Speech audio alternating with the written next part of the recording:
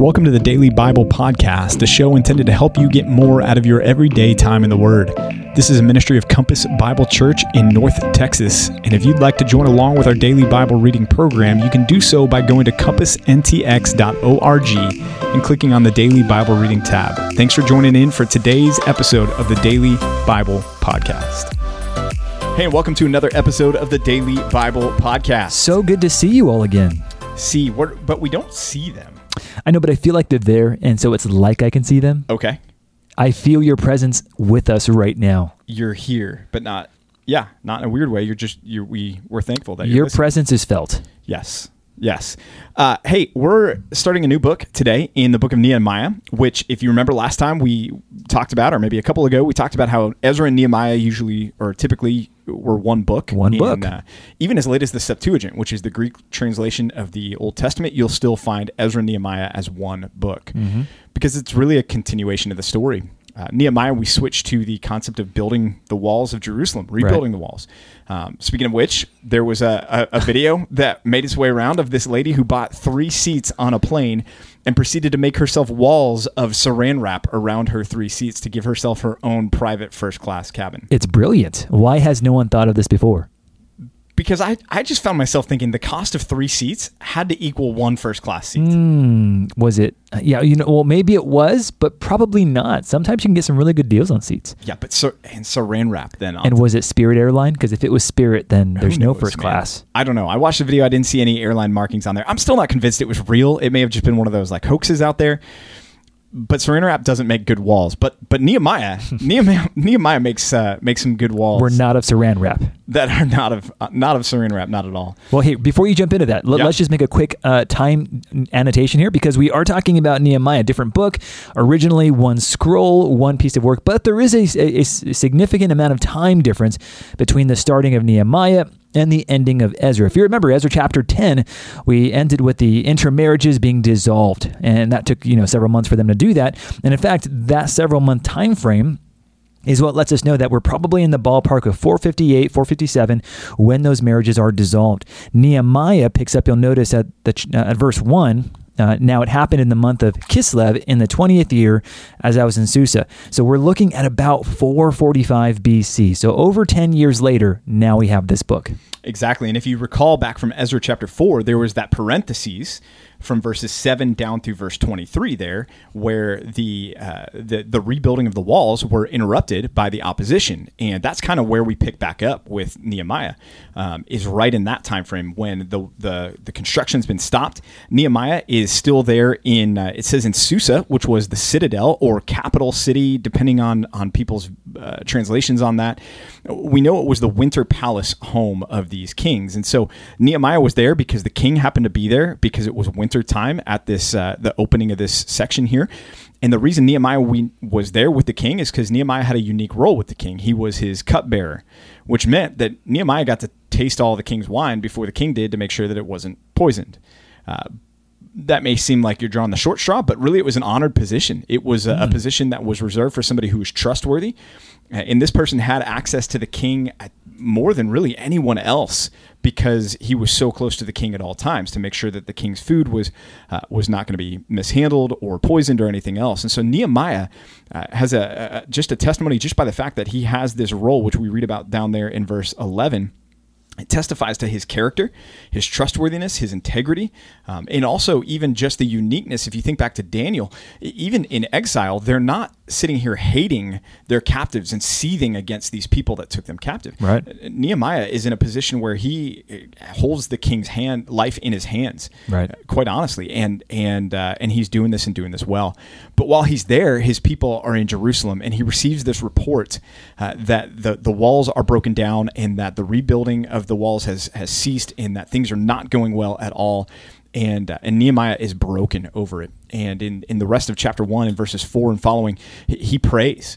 He first sits down and just weeps and begins to mourn and begins to fast and to just entreat God. And he prays to God and asks that God would be attentive to his prayers. And do you remember back in 2 Chronicles when we were going through 2 Chronicles chapter 7, God promised the people, if you humble yourself, yeah, and seek me, I will hear and forgive.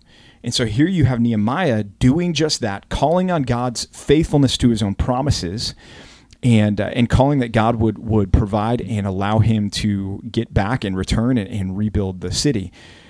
Well, in chapter 2, he goes to the king, and it says that his face was not cheerful. Now, if somebody who is your cupbearer and supposed to check to see if the wine is poisoned or not is coming to you with a glum expression on their face, that's not going to instill a lot of confidence in you. And so the king asks him, hey, Nehemiah, why so glum? And Nehemiah responds, and this is bold because this is the king that put an end to the rebuilding of the walls to begin with back in Ezra chapter 4 in that section that we talked about. It was Artaxerxes here who was the one that said, hey, until I investigate this more, nobody's doing anything else.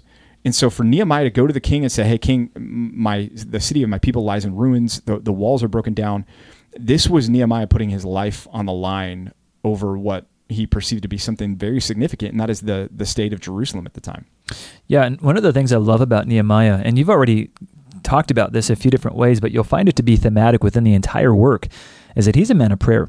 We start out meeting Nehemiah through his prayer life, and it's a profound testimony to his integrity, to his humility, that this guy continues to pray all throughout his life. And it's not like he's having to steal away time. It's just interjected into the very fabric of the letter itself. So his heart and concern for his people, his boldness with his boss, is really evidence of a pietistic kind of approach. He cares so deeply about God's honor and God's people that it's kind of a no-brainer that he does these things. It's a no-brainer that he responds in the ways that he does.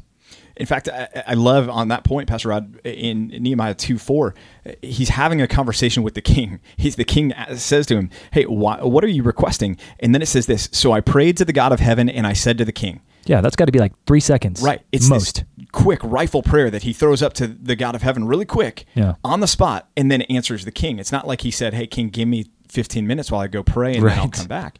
Right. And that's a good reminder to us that when you're going throughout the day, man, that's what it means to pray without ceasing. Is to be in this constant awareness and state of dependence upon God to where, yeah, like Pastor Rod said, you're going in for a conversation with your boss. As you're turning the door handle to walk into his office, you're firing up a quick prayer to God that asks him to give you the words to speak in the conversation. Or you're having a difficult conversation with one of your kids and you're praying to God before you go in there. And even during the conversation, God, help me respond appropriately to the questions that are asked or the hurt or the sorrow or whatever that is. I know as pastors, I find myself a lot of times in the counseling office firing up quick prayers throughout that time because you just deal with a lot of grief and a lot of hurt and a lot of sorrow. And we always tell people in the counseling office, it's not our wisdom that we're offering, but the wisdom of God. And so I love, to your point there, that just Nehemiah has that continual access to God on his mind there in prayer. Yeah, and I think it really reflects Paul's heart in 1 Thessalonians chapter 5. He says, pray without ceasing. This is kind of the idea of what Nehemiah is doing before Paul even ever says the words. And if I could point you guys to anything, it would be to the fact that when you have a relationship with somebody, you don't need someone to provoke you to turn to them. I just texted my wife a few minutes ago just saying, hey, how you doing? How's it going at home? No one needed to remind me. I care about my wife. I care about my family. So I naturally gravitated toward talking to her. And the same thing happens when we have a relationship with God. We naturally turn to him when we have that ongoing relationship with him. So let me encourage you, deepen that relationship and you will, by necessity, deepen your prayer life. Verse 8, we find that the good hand of God was upon him. Remember, we talked about that being a recurring theme in Ezra, and it picks up here again in Nehemiah. And because Nehemiah had humbled himself and sought the Lord responded favorably through the permission that he's granted by Artaxerxes, and he goes back. But he goes back and he first comes back and begins to inspect the walls. And I love the wisdom here of Nehemiah. I can tend to be impulsive from time to time. That's right. Amen. And yet I love what we learn here from Nehemiah. In fact, Pastor Rod, as I was reading this, I was like, man, Nehemiah and Pastor Rod would be two birds of a feather. I love Nehemiah. They just would get along really well together. I need a Nehemiah in my life, which is why God provided Pastor Rod for me. And I need a Sanballat and Tobiah in my life. Wait. I'm just kidding. So Nehemiah comes back, and rather than immediately rallying the troops to go out and be like, let's go rebuild the walls with no game plan, he goes out and inspects the walls, and he takes into account, okay, what is he really up against? What's the task that they need to accomplish? What's this going to cost? I'm reminded of when Jesus talks about, counting the cost to follow him. We need to first consider, what is it going to cost to follow Jesus before we go and do that? Because you don't want to be like the man who sets out to build the tower only to realize he doesn't have the resources left. Right. And quite honestly, or quite literally, rather, Nehemiah here is counting the cost of what is it going to take to rebuild these walls. No doubt he's doing this prayerfully too, given the content of what we know who he is. He's doing this at night. You'll notice that in verse 12 it says, I rose at night. So he's doing this at a time when no one else is going to see him. No one can make any guesses about what he's up to. He doesn't tell anybody. He prayerfully plans and thinks about how he can best approach this, which is, so applicable to us for everything that we do. I mean, Nehemiah applies what we know in John 15. Apart from me, you can do nothing. We need God's help, even to build walls, which may not sound all that formidable, but in his day, that was a big deal. Yeah, absolutely. Verses 17 and following, Nehemiah then goes back and does rally the troops, and he identifies with them. He said, you see the trouble we are in. And so he's connecting with the people that he's leading there and identifying with their plight as well as it was his own plight too. Stresses the seriousness of the situation. As he goes on, he says, we're in a serious situation. Jerusalem lies in ruins and its gates are burned. And then he calls for definite action there when he says, come, let us rebuild the walls of Jerusalem that we may no longer suffer derision. And then he testifies there of God's favor when he says, the good hand of God has been on me, and let me tell you how. So Nehemiah is just a textbook example of good and godly leadership here. But I jumped over it. But if you look back up in verse 9 or verse 10, rather, you read a couple of names that Pastor Rod used pejoratively. In verse 10, and that's Sanballat, and Tobiah. And these are bad dudes, and they don't like the fact that the walls are being rebuilt. So they begin to, it says in the text in chapter 2, verse 19, they begin to jeer at them and despise them. And it's only going to ratchet up from there, as we're going to see even in tomorrow's reading. But these guys are there to oppose what the Israelites are out to do. And that's just a reminder that even when we're walking in obedience to God and when God's good hand of favor is on us, it doesn't mean that there's not going to be opposition to us. Such a powerful point. Talk to us about that more, Pastor PJ. What does that mean practically? It speaks to the kind of the soft health, wealth, and prosperity gospel that can creep into the church sometimes, which is, if I'm doing what I'm supposed to be doing, if I'm sharing the gospel with these neighbors, if I'm, inviting people to this kids camp, if I went on a church plant, then God owes me, and he owes me a kind of an easy path on the way forward. And it's just it's not going to be that way. I mean, you look at the person that followed the will and plan and law of God perfectly above and beyond all else. It's Jesus. And you look at the suffering that Jesus underwent. And it's a reminder to us, the opposition that Jesus encountered. It's a reminder to us that we're not promised a life of ease here. In fact, it's quite the opposite. Peter said that Jesus suffered, leaving us an example that we might follow in his footsteps. And so it's just a reminder to us that as we continue to faithfully pursue obedience to God, which we should, we can't expect that it's not going to lead to opposition in this world. And in fact, you might even be comforted by that to some degree. If you're heading upward or upstream against the current, the cultural current, you should expect that things won't always be especially easy. And that's the case here with Nehemiah. Because he has a passion to see God's honor and God's glory be exalted, he's going to discover that in all good endeavors, there will always be opposition, because there are spiritual forces of evil in the heavenly places that will seek to oppress and repress the people of God. But don't let that discourage you. Stay the course. Chapter 3 is a long list of names and locations, and it just reminds us again of Nehemiah's leadership here, that he was a shrewd organizer. He was really good at putting people in strategic locations, and he was effective in his motivation. I mean, everybody does it. They jump in, they start rebuilding, and we'll see what happens in tomorrow's reading with some increased opposition to the work that they're doing here. But our New Testament reading for today is Acts chapter 2. Acts chapter 2. Now, again, we've talked about this, and you're probably getting sick of hearing the concept of prescriptive versus descriptive, but we find it again popping up right here in Acts chapter 2. It's the day of Pentecost, it says, which was the celebration of the Feast of Weeks, which was a mark that on the calendar that remembered and rejoiced over the wheat harvest, but also the giving of the law. And the giving of the law to Moses there. So this was a date on the Jewish calendar that was significant. And so here they are, and they're gathered together, and they're in, it says, in one place there, in one house, and there's this sound like the rushing wind that fills the house. And then these tongues of fire descend, and they rest on them, and they begin speaking in tongues as the Spirit gave them utterance. All right. What do we do with all this? Wind. What's the wind about? Well, the word for spirit in the Greek is pneuma, which can mean wind or breath. Same in the Hebrew is ruach in the Hebrew, which also means wind or breath. And so the rushing of the wind associated with the Spirit there is indicative of the Spirit's presence. And then you get the fire, these tongues of fire that descend on these that are gathered together there. And if you'll remember the baptism of John, when John said, there's one coming after me who's going to baptize you with fire in the future. And here's a reference here, I think, of the Spirit, the baptism of the Spirit, rather, that they receive as these tongues of fire come and rest upon them. So how would you, okay, so one phrase that I got stuck on is what is meant by tongues of fire? Like, does that mean then that these fireballs above their head were in the shape of a tongue? What does that mean? Because I read that several different times. I think I have an answer now, but it's not a great one. How did you understand that? I've always viewed it figuratively, the way that, speaking of the baptism, when John says that the Spirit descended upon Jesus like a dove, that the Spirit wasn't actually embodying a dove's body as it came looked out, like a dove. Yeah, it had that appearance. That's how it dove-like struck quality. him.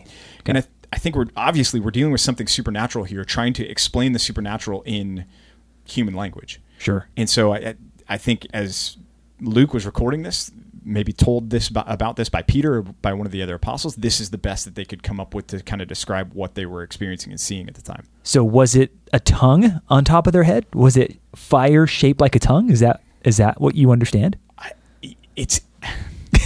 Thinking of a campfire, I mean, you look at the flames that leap out. It's not hard to see the connection between something that would have been like a flame of fire and a tongue. What's your thoughts on it? I don't know. I mean, that's why I asked you, Pastor PJ. All right. Well, Dr. PJ. Well, okay, maybe it was that. When I read that, I thought, okay, what does that mean? I was thinking about this podcast, thinking, okay, we're going to have to talk about this. What does it mean? And I'm still, I'm not entirely sure. I just know it's an act of God. It's a work of His Spirit. It's fire-esque, whatever it is. Right. And it's produced some kind of language, right, which is what they mean by tongues, right? Right, exactly. And this has led to so much confusion in the church. And we're going to get eventually into Corinthians as we move through this series, if the Lord doesn't come back before then. But and elsewhere in Acts. But here, it's very clear here from the text as we look at the context that these are not ecstatic utterances that are just gibberish is a private prayer language or something like that, because it says what happens there as you continue on. It says in verse 6, at this sound the multitude came together and they were bewildered because each one was hearing them speak in his own language. Mm-hmm. And then we drop down to verse 8. How is it that we hear each of us in his own language? And then it lists all these different people down in verse 11. We hear them telling in our own tongues the mighty works of God. So the miracle that takes place is the apostles stand up and they begin to preach. And as they begin to preach, everyone's able to hear what they're saying in their own language, even though they were really just speaking a singular message at the time. Which is interesting. One thing that you might want to know as you read through this is that there really are two major camps in terms of interpreting what's happening here. The first camp says that the miracle is the speaking of these languages. The other camp would suggest that the miracle is the hearing of their languages. So one is a speaking miracle, the other one's a hearing miracle. Pastor PJ and I would land on the speaking miracle part instead of their ears miraculously hearing a different language. I mean, if you read it, you can kind of see why we'd lean that way, but you can also read into it why others would think it's a hearing gift. But this is important because we would tie it back into Genesis chapter 11, the reversal of the Tower of Babel, where God separated and spread people out through the means of their language. God is now uniting them under a gospel, which is for all people at all places and all times. And it's worth noting the intentionality here of God and what He's doing here to that point, because the groups that were gathered together, if the apostles had stood up and spoken in Greek or spoken in Aramaic, those were common languages at the time, and the majority of people there probably would have been able to understand what they were saying. Right. So it's not like they needed to do this because otherwise there was a communication barrier. This is a divine intervention here. This is a suspending of natural law. This is a miraculous event here where God allows them to communicate in such a way that everybody out there hears them speaking in their own languages. And again, prescriptive versus descriptive. The reason for this is because what God was doing was He was launching something that was brand new. As the church begins to expand, He was using miracles like this and others that we'll see in the book of Acts to validate the message, to say, hey, you know what? These apostles weren't standing up with the completed scripture going, well, let me tell you what Paul says about this, the way that you and I can today. Instead, they were saying something that was brand new, and God was validating the power and authority and veracity of their message through a miracle like this. Pastor PJ, please quickly talk to our charismatic brothers and sisters, and even those who are listening to this podcast who would have a different leaning and perspective. If someone believes that they're speaking in tongues or that their church practices it rightly, how would you encourage us to interact with people like that? I think one of the first things to do anytime I come up with somebody who believes differently than I do is to ask questions before you make assumptions, because there's a wide range and there's a broad range of beliefs on this. And there are some that we would say are aberrant, which would put them outside of the faith even. Somebody who comes up and says, you know what, you have to speak in tongues in order to be saved. If you don't speak in tongues, you're not a Christian. I would say, man, they're preaching a different gospel, because they're adding works to that, right? And those beliefs do exist out there. They're out there. But just because somebody comes and says, well, I believe in the speaking of tongues, that doesn't mean that that's where they're at. And so we need to have the humility to ask good questions, but also the conviction to be able to clearly defend where we fall on things. And I think being good Bereans, good students of the scripture, we can see and understand what the scripture teaches. And at least here in Acts chapter 2, and we'll talk about the other passages as we get to them, the tongues here are undoubtedly and inarguably foreign languages that they're able to speak and everybody's able to hear them. Well, that's been a lot in this podcast, but so much. We're so thankful that you're still with us. If we assume that they are, yes, exactly.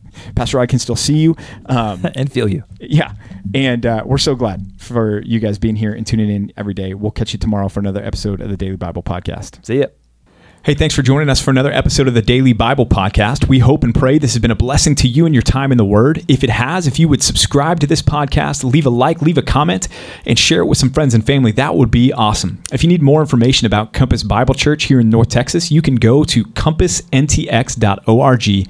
Again, that's compassntx.org, and we'll be back with you tomorrow for another episode of the Daily Bible Podcast.